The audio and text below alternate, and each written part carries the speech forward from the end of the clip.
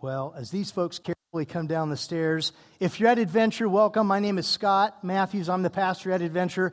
We've been in a series that is based on Angelina Jolie's film, Unbroken, released Christmas 2014, and Laura Hillenbrand's book, Unbroken. How many of you have seen the movie or the book? Raise your hand. Okay. So these interviews you're going to see this morning were provided by Bayside of Granite Bay. They're interviews they did with Louis when just before he died at age 97. And the reason I want to talk about the hope in this guy's life, this guy had a ridiculous ability to see himself through tough situations. Ridiculous ability. And this little opener gives you a chance to see him in his 90s, how he dealt with a very painful accident. Louis Zamperini. Thank God for the Billy Graham meeting because, boy, my life has been perfect. I've had a lot of injuries since I've been converted, but it tested my faith. In my number one scripture is all things work together for good. 3 years ago, I fell down the stairway here. A mechanical failure on a dolly threw me 4 feet down on the pavement. Right hip. I knew I shattered everything. And I looked, I said, Lord, I know all things work together for good. This better be good. I went to the hospital, and they couldn't believe how cheerful I was. I don't take any kind of painkiller. I'm used to pain. And then this tall blonde nurse comes in, sees my SC hat. Oh, I'm a Trojan. So we talked football, and she said, well, Louis, I came in to give you a shot. And then we talked for a couple of more minutes. She said, well, Louis, I got to leave you now. I said, no woman ever said that to me before. And the whole place cracked up. So she went out and brought all the other nurses back in to meet me, all because of my cheerfulness. But when you're cheerful, you heal quicker. I healed a week early, according to the doctor. And then the nurses all went out and bought my book. And so, hey, it was worth it. My visit there, and when I left, they all come down to my room to have their pictures taken with me. I ended up with a nurse on each knee, taking a picture. I'm just getting over a broken hip. So, no, all things work together for good if you wait and see what happens. I love that line. I don't take any medicine for pain. I've learned to deal with pain. How many of you can see yourself saying that someday in your 90s? Wow. Wow. How many of you are like, never going to happen? I love that last line. I'm not just trying to be dramatic here. That last line. You know, God works together the good for those who are working for his purposes. That's the verse out of Romans 8. But he says, you got to wait around and see what he's going to do. And there certainly is this default mode in human nature to quit before you ever get to see what's ahead. You know, he was 47 days in a raft in the Pacific Ocean.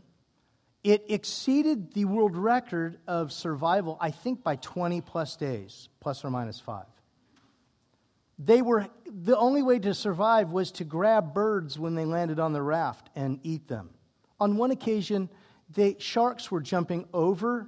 Sharks were around them all the time. They would dive in and grab the shark, ride it as long as it wasn't too big, and then bring it up to the raft, beat it, and bon appetit. These guys had an unwavering faith to help them hold on to a hope that they were sure that was there, and Louis led that march. What about hope? Do you know the stats on hope? They come from Ray Johnston's recent book, Hope Quotient. Here are the stats. If you have hope, personally, if you have hope, you're going to be more successful, more compassionate, physically healthier. You'll be more satisfied, more willing to help people in need. You'll have more satisfying relationships. You'll assume more leadership. You'll be more productive. You'll hold higher moral and ethical standards. You'll be less affected by stress.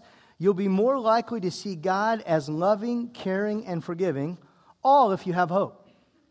We often throw around this term in religion, keep the faith, be faithful. You hear it in and outside of Christianity. It would be almost an American colloquialism. Hey, keep the faith, believe. But you know the net return on faith, how you know you have a growing, I'll call it ancient faith, according to one of the authors associated with Paul. You know you've got a growing faith if you've got hope. Faith is being sure of what we hope for. Paul himself said this, there are three things that are important. He said there's faith. Faith is based on the evidence of things not seen. It's based on conviction. It's based on reason. It begins there. Faith is not just a leap. It's not Christianity. It's based on evidence. Eyewitness evidence, archaeological evidence, testimony evidence, life change evidence. But what follows faith is hope. A real faith means you're going to have hope that things can get better. And like Louis said, if you're willing to wait and wait on God, that's a true faith, then you're going to get to see how God intercedes in a situation to bring hope to anyone. And then finally, a real faith that has the assurance of hope is marked by the most important value, and it's a value of love. And the way I kind of describe it is that faith begins in my head, hope enters my heart, and love, the most value of the three, is seen by my hands and feet.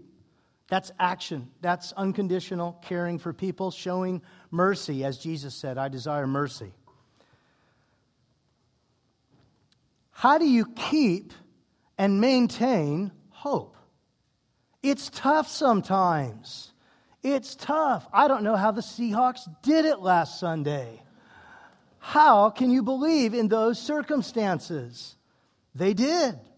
And you could see their quarterback. His hope was not in himself, was it? His hope was in the Lord. Look and listen to how Louis survived, how he maintained hope. Check this out. Now, on the raft, people always talk about hallucination. Baloney. If you exercise your brain, the mind is like a muscle. If you don't exercise it, it'll atrophy. Before we crashed, we were in a world, a confused world, a chaotic world, right? Yeah. And then you listen to the radio and you get all this negative stuff in your brain, like today. You turn on the news, it's all negative. Okay, we're in a new world now. Our brains are not influenced from the outside world. And now we feed our own brains what we want to feed it. And so we're memorizing and telling stories and keeping our minds active. They didn't know about it. But I'd teach them songs, words to the hit 40. And then the pilot's dad was a minister, so he taught us the words to the Christian songs. So every day we had something, reminiscing what they were doing in the future, how far back can you remember? And then I got to the point where I had to cook meals and go into details. How much baking powder? What was the temperature of the oven? So this kept our minds active every day. And at the end of 47 days, we were sharper than the day we crashed. They say that is one of the true results of going without for a long time. Your minds become keener. When you're facing a hopeless situation, according to some of the writers of the Bible, you should increase in your spiritual sensitivity and sharpness. That's why some people fast intentionally. It makes them more sensitive to what the Holy Spirit is trying to teach them and lead them in. Well, like Louis, there's a Bible character that was facing a real difficulty, dismal circumstances. His name is Gideon. He is readable in the book of Judges. And if you came this morning with a Bible, I want to challenge you this morning to open your Bibles to the book of Judges. I think it's about the 6th book in the Old Testament, if you start with Genesis, and make that 7th. So what you'll find in Judges is Gideon facing, and his community facing, some real difficult situations. And this is how they're described by the author, perhaps Samuel, of Judges. Here it is. Again, the Israelites, chapter 6, verses 1 through 6. Again, the Israelites did evil in the eyes of the Lord. And for 7 years he gave them into the hands of the Midianites. Because the power of Midian was so oppressive, the Israelites prepared shelters for themselves in mountain clefts, caves, and strongholds. Whenever the Israelites planted their crops, the Midianites, Amalekites, and other eastern peoples invaded the country. They camped on the land and ruined the crops all the way to Gaza and did not spare a living thing for Israel, neither sheep nor cattle nor donkeys. They came up with their livestock and their tents like swarms of locusts. It was impossible to count the men and their camels. They invaded the land to ravage it. Midian so impoverished the Israelites that they cried out to the Lord for help. Let's set the scene here. Israel is not just defeated here, they're occupied. You ever experienced that at work? Boy, things aren't just difficult. I'm feeling a reorganization, a marginalization, an occupation, a dire threat. It's very difficult on the whole Israelite community. How about this? God gave the Israelites a promise to inherit a land filled with milk and honey, that they would inherit vineyards they didn't plant, wells they didn't dig, houses they didn't build, and all of a sudden it looks like God's not keeping His promise. Have you ever experienced that kind of season? It's been 7 years, and the promise that they sensed God was providing has not materialized. And you saw why. The Hebrews were pursuing evil, their own selfish desires. God let them do it. Israel is not just defeated, they're occupied. Secondly, Gideon, this young man, is not just afraid, he's petrified. Let me just ask you, when you're going through a season of hopelessness, okay, maybe you're a Raider fan, whatever it is you're going through, okay, some of you want to leave, don't you? I'll give you a minute. I'm just kidding. I really am. When you go through a season of hopelessness, there is a temptation not to care. To be like, oh, that's just life. It's not favoring me. God doesn't favor me. I'm not one of them. I don't have that last name. I didn't get that opportunity. No, I don't accept that. Why should I care? Here's why. Regardless of your situation, we don't get what we deserve, thankfully. We get what we expect. We don't get what we deserve. We get what we expect. In my home, it is a practice of ours, and we don't always do it perfectly. But in my home, my wife and I often have a conversation where she will tell me, hey, let's shut that gate. Let's shut the gate. Don't open that gate. Let me tell you what that gate is in our own minds. When you open that gate, you open up your mind to the idea that Mac had when he was on that raft with Louie. Hey, we're not going to make it. You open up your mind to the idea that, hey, this cup is half full. In fact, I'm not even sure there's anything in this cup. When you open the gate, you start speculating about the future. And it can cause you to become anxious, fearful. It can lead to criticism. It can lead to distrust. And we have a saying in our home, shut the gate. Whoa, whoa, whoa. You're getting close to the gate. We don't open that gate. Here's why. It's not that we want to be naive. It's not that we don't believe facts are your friends. It's not that we don't believe that there are lots of problems to look at face on and pray through. It's that we don't want to be led by our feelings and our own nature that I think has a default mode of giving up. Our own nature. I don't want that. I experienced something as a teenager. Summer of my junior year, I was busy, I was working, I was in a musical production that took a lot of time, and I was a runner. And I made a decision my senior year, this was the summer after my junior year, not to run the next year. And I was busy doing some great things. I had tremendous opportunities as a 17 and 18-year-old as it relates to drama, dance, all that stuff. But I made a decision not to run. And years later, I discovered that my running partner, he broke the school record in the mile. He ran a 4:16, which is even faster than Louis back in the 20s. And he broke the 4-minute mile. Some of you may have known him. He competed at Cal Poly, John Lawson. And when I heard that he broke the 4-minute mile, I'm like, dude, are you serious? How did you do that? He's like, well, we just kept running quarters so frequently at such a fast pace. I thought, maybe I can do this for 4. And he did it. And I wasn't even close to that. But like Louis said, hope is this ability to hang in there and see what happens. Our default mode is to quit some great things and miss out on what can happen. It reminds me of this swimmer that tried to set a world record by swimming from Catalina to the Southern California coast. And it's about 25 miles. When she got to the Southern California coast, the fog was terrible, and she couldn't see land. She had no hope. She quit. She was within 800 yards of breaking a world record. And so I think hope is just critical in our lives. I think it's critical in a marriage.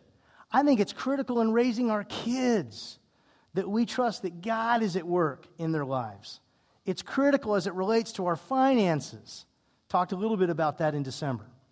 We want the God factor in there so we don't just rely on ourselves. That can be really dangerous. Here's the question I want to address today. How do I adjust to God-honoring expectations? How do I adjust? How do I raise my expectations at a level where they're not delusional, they're not a faith, as Paul writes, one of Jesus' companions. He says, have a faith that is comparable to your giftedness. Don't be delusional. But how do I have a God-honoring expectation in the future? And the first way is this. It's to change your definition of possible. Change your definition of possible. Judges chapter 6, verses 12 through 13. Gideon is visited by an angel. And this is how the narrative reads. When the angel of the Lord appeared to Gideon, he said, "The Lord is with you, mighty warrior." He was not feeling mighty. "But sir," Gideon replied, "if the Lord is with us, why has all this happened to us? Where are all his wonders that our fathers told us about when they said, 'Did not the Lord bring us up out of Egypt?' But now the Lord has abandoned us and put us into the hand of Midian." He had opened the gate. He was in there drinking a glass of Chardonnay. He had decided that there was no hope. Boy, you've got to make a first decision to change your definition of possible. You just got to change it. You've got to be willing to say, you know what, that really is possible. When my sister told me 6 months ago, we might be moving into Thomas, I'm like, come on. They're from Carmel. That ain't going to happen. They're not coming. And I think I saw her here today. You out there? Why don't you stand up so they can see you? This is my sister and my brother-in-law, Johnny and Annie. Love them. Love them. Never thought I'd get to do life with my sister again, and I do. It's just a joy, especially their son Connor and Caleb. You gotta be open to impossibilities. My mom says she's moving here. I'm excited. She'll be here as soon as their house sells down in Southern California. Things we would never have imagined. You've got to be open to impossibilities. Be open to change. change your definition. Beware of this kind of thinking. And let me tell you again, this kind of thinking is metaphorically symbolized by what we call in my home opening the gate.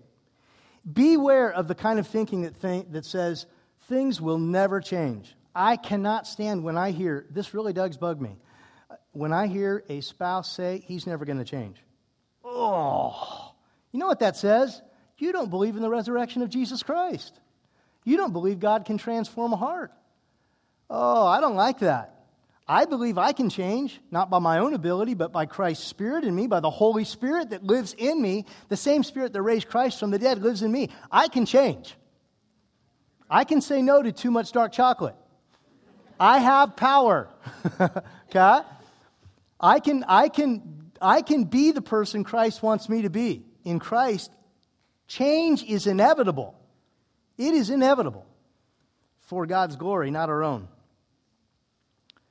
Let me ask you, as it relates to your definition of possible, have you given someone permission to define your identity or to tell you what is or is not possible in your life? Let me tell you, there is primarily only one person who has authority to tell you whether or not something's possible. It's Jesus Christ, the chief physician, the King of Kings, the Creator. He who holds all things together, as one of his followers, Paul, wrote in Colossians. He's the one that tells me whether or not there's hope. Don't lean on anyone else to have superlative authority in your life than Jesus Christ. Second, if you're married, would be your spouse.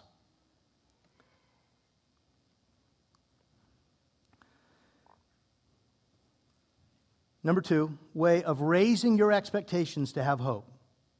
Adjust your perspective. Adjust your perspective. Make changes in your perspective. Verses 14 through 16, the Lord says to him, "Go in the strength you have and save Israel out of Midian's hand. Am I not sending you?" But Lord, Gideon asked, "How can I save Israel? My clan is the weakest in Manasseh, and I am the least in my family." The Lord answered, "I will be with you, and I will strike down all of the Midianites." Let me ask, what battle has God promised to fight with you? As the pastor of Adventure, I've got to tell you, I have not felt more supported by God in my life than just in the last couple months as a pastor. No way. I have had a new staff member in Craig Whitney. Craig was up here earlier, who has really gotten in and helped us organizationally. He has only been able to do a minimum because he's been overseeing the junior high and high school ministry. And we believe that we're not far at all from having a next-gen pastor because of his hard work. We're very, very excited about it. I have been so encouraged by other pastors that have been reaching out to Adventure of Natomas and encouraging us. Got a call from an area pastor 2 weeks ago, whom I've never met, but had a chance to be with his staff. He called me on Sunday morning to see how my sermon was going. I'm like, what in the world are you doing calling me? And my wife said, "Have you called him back?" I'm like, no way I'm calling him back. There's no way I'm interrupting him. He preaches to a slightly larger church than Adventure. I didn't think he wanted to talk to me, but maybe. But I did connect with him later that day. I felt God's encouragement tremendously. And last week, all week, I felt so encouraged by the Lord, felt just overwhelmed by His love. Now, I don't know if it was because I had been fighting a cold for 10 days and just have been a little more sentimental. I found myself tearing up at the table over broccoli last week. I thought that wasn't right. You're kind of taking it to the next edge. I'm all sentimental. But I honestly believe God's just been loving me, and I'm so grateful. I've actually been ending my prayers. I'm not kidding. Lord, I just want to enjoy your love. It's the most important thing for me. I want to enjoy your love. Pour it into my life. If you're familiar with Paul's writings, you know that's an appropriate prayer. Let me ask, if you adjust your perspective, what battle has God promised to fight with you? Louis was on the raft. There was gentle Phil, crumpled up before him, Max breathing skeleton, endless ocean stretching away in every direction, the sun lying over them, the cunning bodies of sharks waiting and circling. He was a body on a raft, dying of thirst. He felt words whisper from his swollen lips. It was a promise thrown at heaven, a promise he had not kept, a promise he had allowed himself to forget until just this instant. If you will save me, I will serve you forever. That's what he said in one of those 40-something days on the Pacific. Let me tell you, maybe today, you didn't even want to come here. Maybe today is the day you personally adjust your perspective and put your hope, not in yourself, but in that rabbi who suffered on that cross for your sins. And that you begin a life that is not about religion and good works, but you begin a life that is about a relationship with Him, the one who resurrected from the dead, who loves you deeply, and who left His own Spirit, the Spirit of Jesus, the Holy Spirit, to lead you in a life of faith and hope and love. Maybe today you will make that decision to put your hope in Jesus. I'll lead you in a prayer when we're done. Maybe it's a renewal you need to make today. I don't know. Thirdly, I got to tell you, it's important when you have significant moments to build faith moments. Build a monument to a faith moment. In Judges chapter 6, verses 22 through 24, an angel of the Lord has just consumed by fire a sacrifice that Gideon had offered, and this is how Gideon responds. It says,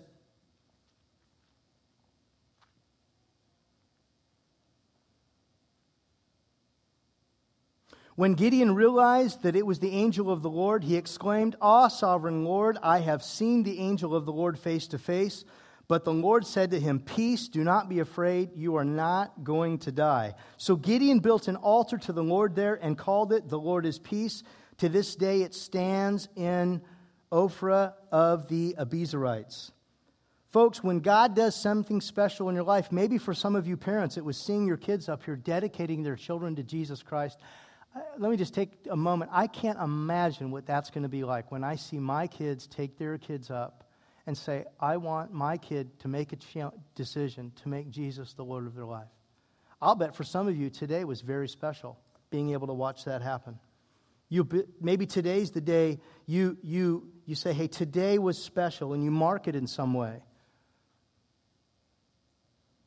When God does something, you need to mark it. When I was a teenager in Joplin, Missouri, and I've shared this story many times, I wanted to go home. I was lonely. I wanted my mama. And I prayed, God, if you really want me here, could you give me a sign or something? And there was an electrical storm happening simultaneously.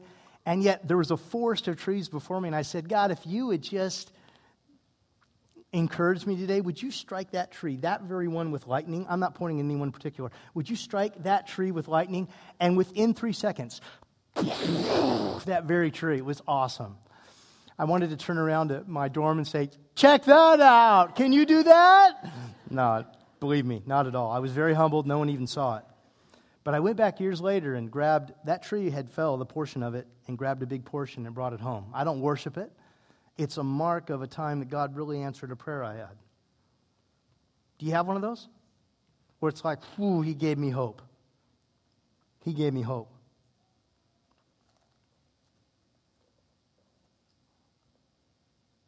Build faith monuments. Life's going too fast. Too many emails to return and delete. I got to have some moments that are just significant. You know, some of you have made Jesus the leader of your life, but there's a faith monument you have not accepted yet. You believe in Jesus. Yeah, you're good with this. But you've never submitted your own body to Him and publicly said, Jesus is the leader of my life, the Lord of my life. You've never done that because you've never been baptized. Baptism is this moment. We're going to give lots of people at Adventure on Palm Sunday, the last Sunday of March, to let us do with your body what John the Baptist did with Jesus' body, to bury it underwater. When you're buried underwater, it is symbolic of Christ's death, just as Christ was buried in a tomb for 3 days and then resurrected from the dead by the power of the Holy Spirit. Christ asks you to be baptized to symbolize your personal commitment to put your hope in Him. If you haven't done that, let us know. Put it on your card. Hey, I want to be baptized. I want to do that. I'm ready to build that monument of my faith moment. I want to ask you, who is the source of your peace? You got peace? Who is that source?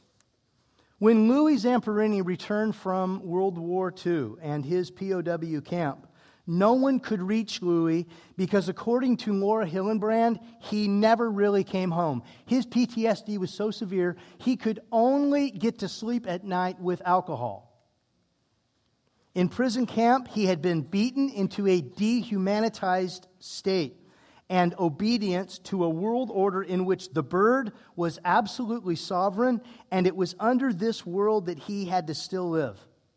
In fact, the bird had taken Louis' dignity and left him feeling humiliated. Listen to this, because I think some of you have experienced something like this. The bird had taken his dignity and left Louis feeling humiliated, ashamed, and powerless. Louis believed that only the bird, the person who persecuted him, could restore him. Isn't that strange? He believed that it was his redemption, his healing could only come from the very person who tried to kill him, the bird. And so Louis' singular, hopeful purpose lied in someday being able to kill this murderer, the bird. He lived every day of his life to carry out vengeance. Isn't that something? That we think that the way to healing and hope is to actually hurt those who have taken hope from us, instead of looking for our hope from Him and our healing from Him. Sometimes when you're really struggling with hope and you're tempted to go back and just put your trust in what your parents put their trust in. Just put your trust in money, in a super financial portfolio. Put your trust in career success. Put your trust in where your home is and how nice it is. And that's where my trust. If I can achieve those things, hey, nothing else matters, those are number one for me. And for Gideon, he knew that would be a temptation. Look what and perhaps the angel did too, trying to deliver a message for the whole community. Gideon was told by the angel in verses 25 through 26, basically, go sledge your dad's Lexus. Here it is. That same night, the angel said to him, "Take the second bull from your father's herd and one 7 years old. Tear down your father's altar to Baal and cut down the Asherah pole beside it.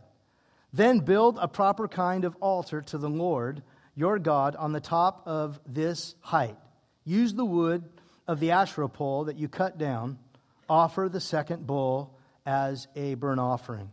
I've been told that there is still an Asherah pole in Las Vegas to this day. It's the center of one of the facilities for pleasure. It is very easy, isn't it, when things aren't going the direction we want, when life isn't happening like we would like, to decide, I'm just going to put my hope in just my hard work. Or I'm just going to put my hope in my return on investment. Or I'm just going to put my hope in how I look. That's where my hope's going to be. Folks, I'm telling you, it doesn't work. That the hope of a personal relationship with Jesus Christ and what He can do, if you'll change your definition of possible, if you'll adjust your perspective, if you'll build a monument to faith moments and dismantle Plan B. Plan B is just acting like the world does. If you don't have hope, well, just figure it out. No, I say, you keep the gate shut and you speak words of hope and positivity and Christ-centeredness in your home. And you watch the Lord do something. And it gets exciting.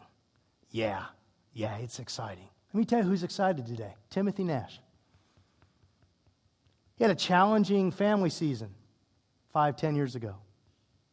He's getting married tonight to beautiful Natalia Fagan, her beautiful family. He couldn't be happier. I say the second half of Timothy's life is going to be better than the first half. Don't you want that? That's what was said of Job. Second half of his life was better than the first. There's hope. Let's pray. Heavenly Father, thank you for hope. We get it, God, that we're supposed to be people of faith, but hope is this assurance of things that we cannot see. We want to have that hope. If you're here today and you just want to renew your commitment to Jesus Christ, or maybe for the first time to say, yes, I'm willing to trust Him to be my source of hope, I want to invite you to simply pray with me right from where you're seated, confidentially. Jesus, today I put my hope in you. Jesus, with my family, I put my hope in you, nothing else. In Jesus' name, amen. Amen. You with me today?